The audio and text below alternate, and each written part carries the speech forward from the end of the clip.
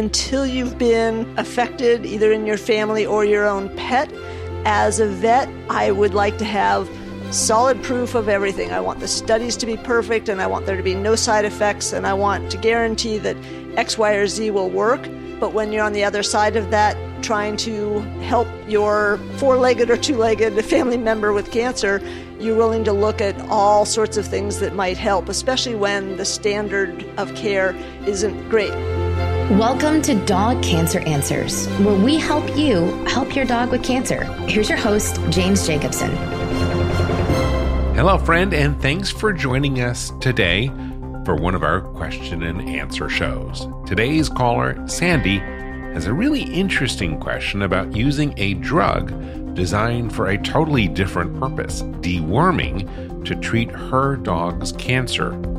And joining us to address this outside-the-box idea is our resident medical editor, Dr. Nancy Reese.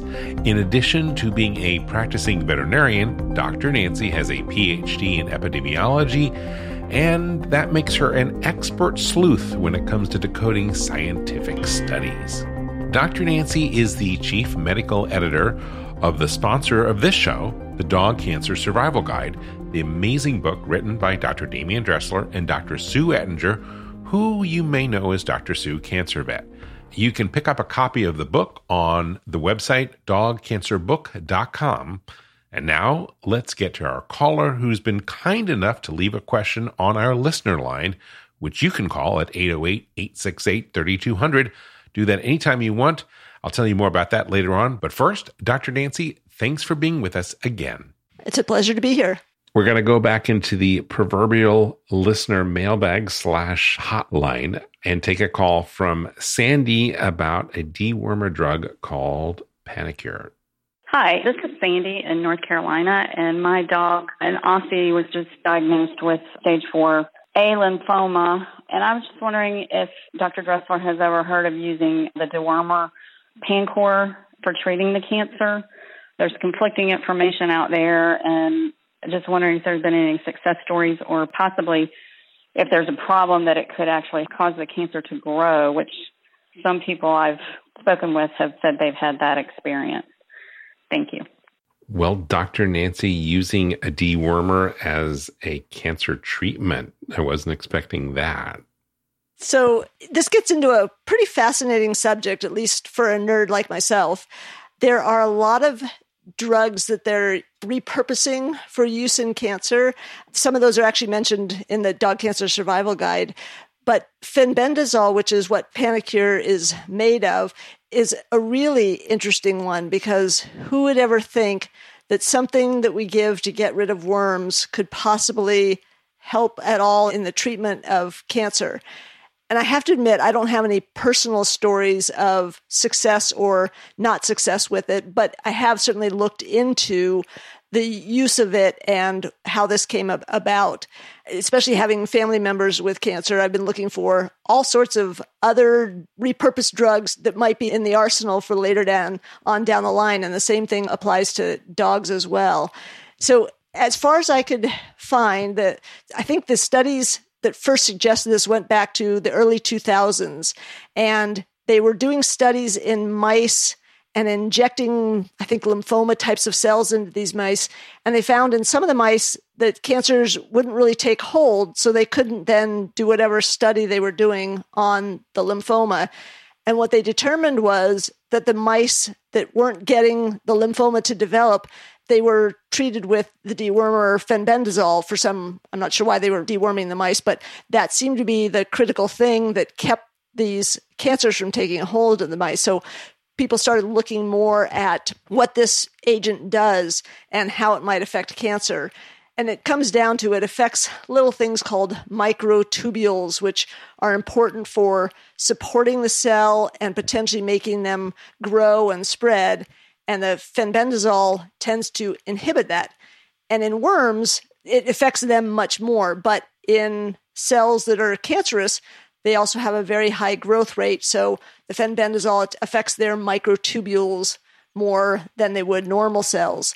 So it's not going to be a cure-all for cancer, that's for darn sure. But given that it started out in these mice, people started really thinking, well, what if we started using this in other cancers? So there are anecdotal reports out there of people using dewormers and having their cancer somehow get better.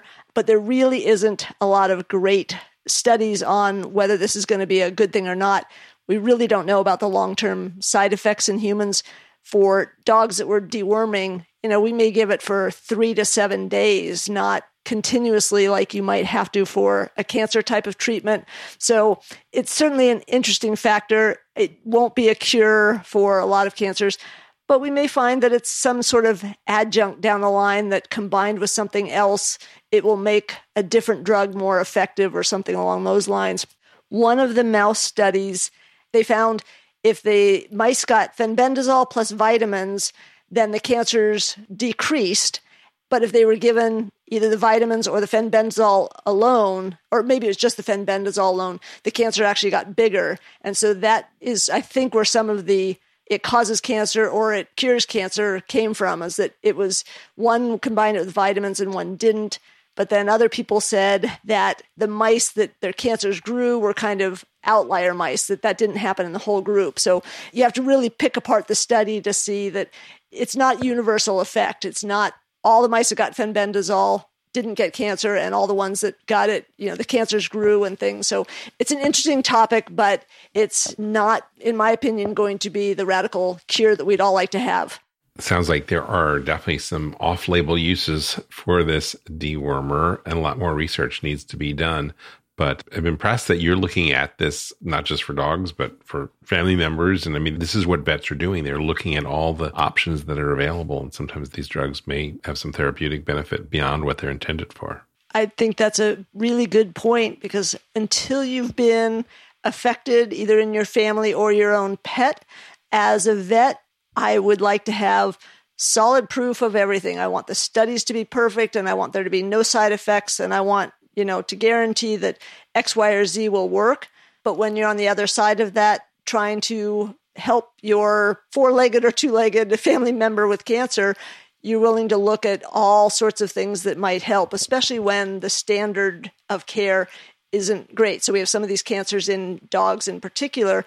We just don't have good outcomes. And so, the standard of care is great. I mean, things like lymphoma, the chemotherapies are really pretty effective, but you get some of these rare cancers and you really start looking outside the norm to see what else can be done. And that's where some of these repurposed drugs really come into play. Dr. Nancy, thanks for weighing in on this. Thank you so much for being with us today. Thank you again. Well, friend, that is it for today. To access the show notes for today's episode, go directly to dogcanceranswers.com, where you can also listen to or download any of our previous episodes. That website is dogcanceranswers.com. Of course, we are on all the social media channels, and you can get those links on our website.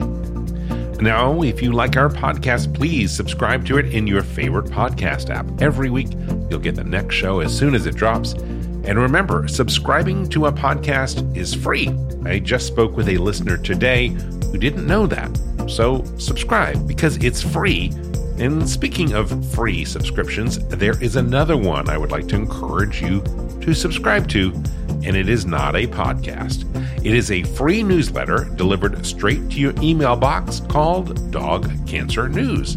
Sign up and you'll get regular emails to help you and your dog navigate the complexities of dog cancer. It's really a great newsletter.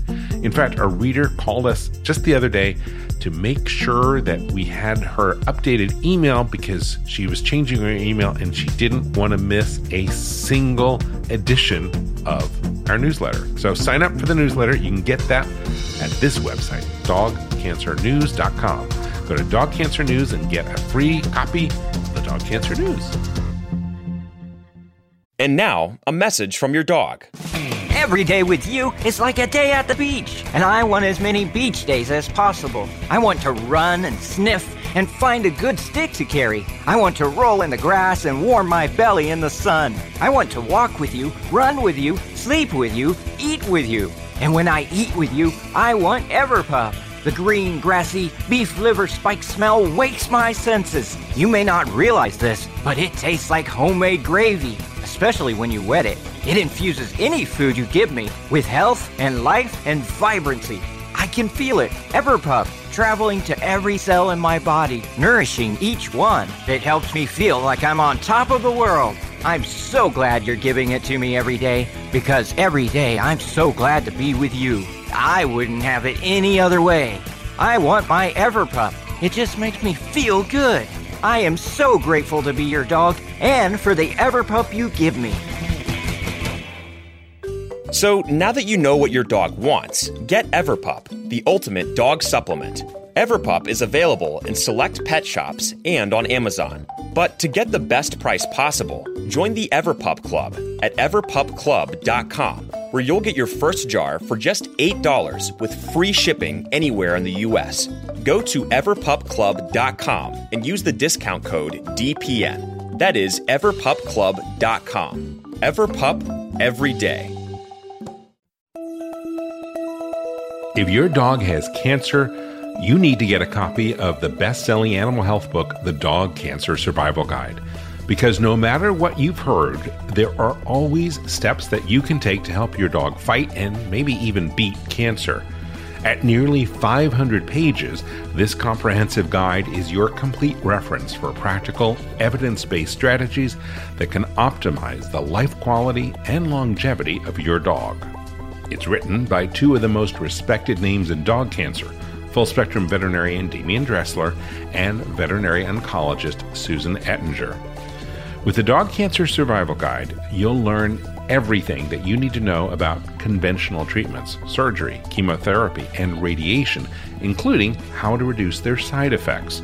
You'll also discover the most effective non-conventional options, including nutraceuticals and supplements and diet, as well as mind-body medicine. What I love most about this book, which I've used with my own dog Kanga when she was diagnosed with cancer, is how to analyze the options and develop a specific plan for your own dog based on your dog's type of cancer and your dog's age, your financial budget, as well as your personality.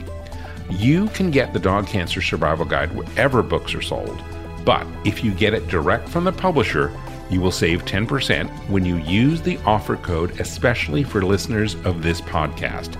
Just go to dogcancerbook.com, and when you check out, use the promo code PODCAST, and you will save 10%. The website again, dogcancerbook.com, and use the promo code PODCAST to save 10%.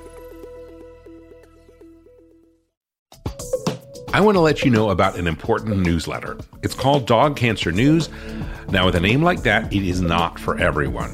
But if your dog has cancer, you will want to subscribe. That's because every issue features articles that will be helpful, such as low-carb dog cancer diet recipes, new clinical trials, financial resources to help pay for cancer care, information on supplements, and lots of other helpful info that your veterinarian may not know or have the time to share with you.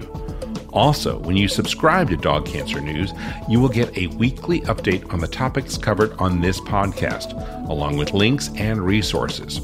So how much does Dog Cancer News cost? Well, today, you can subscribe for free. It's our gift. For a limited time, you can get a full year's subscription for free, no strings attached. Just go to this website to sign up for the newsletter now, dogcancernews.com. It takes less than 10 seconds to subscribe, and it is totally free. Do it now at dogcancernews.com. This episode is brought to you by Shopify. Whether you're selling a little or a lot, Shopify helps you do your thing, however you cha-ching. From the launch your online shop stage, all the way to the we just hit 1 million orders stage. No matter what stage you're in, Shopify's there to help you grow. Sign up for a $1 per month trial period at shopify.com/special offer, all lowercase.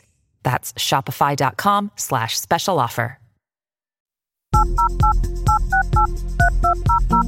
Remember touch tones? Well, I'm a little old school. I remember those when you had to use your finger to pull the dial around. Well, anyway, those touch tones are here to remind you that we have veterinarians on call on our listener line. If you have questions for one of our dog cancer vets, give us a call and tell us about it. And your question could be answered by one of our veterinary experts on a future episode of Dog Cancer Answers. The telephone number to call is 808-868-3200. That is 808-868-3200. It is available 24 hours a day, 7 days a week, or you can visit us on our website at dogcanceranswers.com. Until next time, I'm James Jacobson, and from all of us here at Dog Cancer Answers and Dog Podcast Network, we wish you and your dog a very warm aloha. Thank you for listening to Dog Cancer Answers. If you'd like to connect, please visit our website at dogcanceranswers.com or call our listener line at 808-868-3200. And here's a friendly reminder that you probably already know. This podcast is provided for informational and educational purposes only. It's not meant to take the place of the advice you receive from your dog's veterinarian. Only veterinarians who examine your dog can give you veterinary advice or diagnose your dog's medical condition. Your reliance on the information you hear on this podcast is solely at your own risk. If your dog has a specific health problem, contact your veterinarian. Also, please keep in mind that veterinary information can change rapidly. Therefore, some information may be out of date. Dog Cancer Answers is a presentation of Maui Media in association with Dog Podcast Network.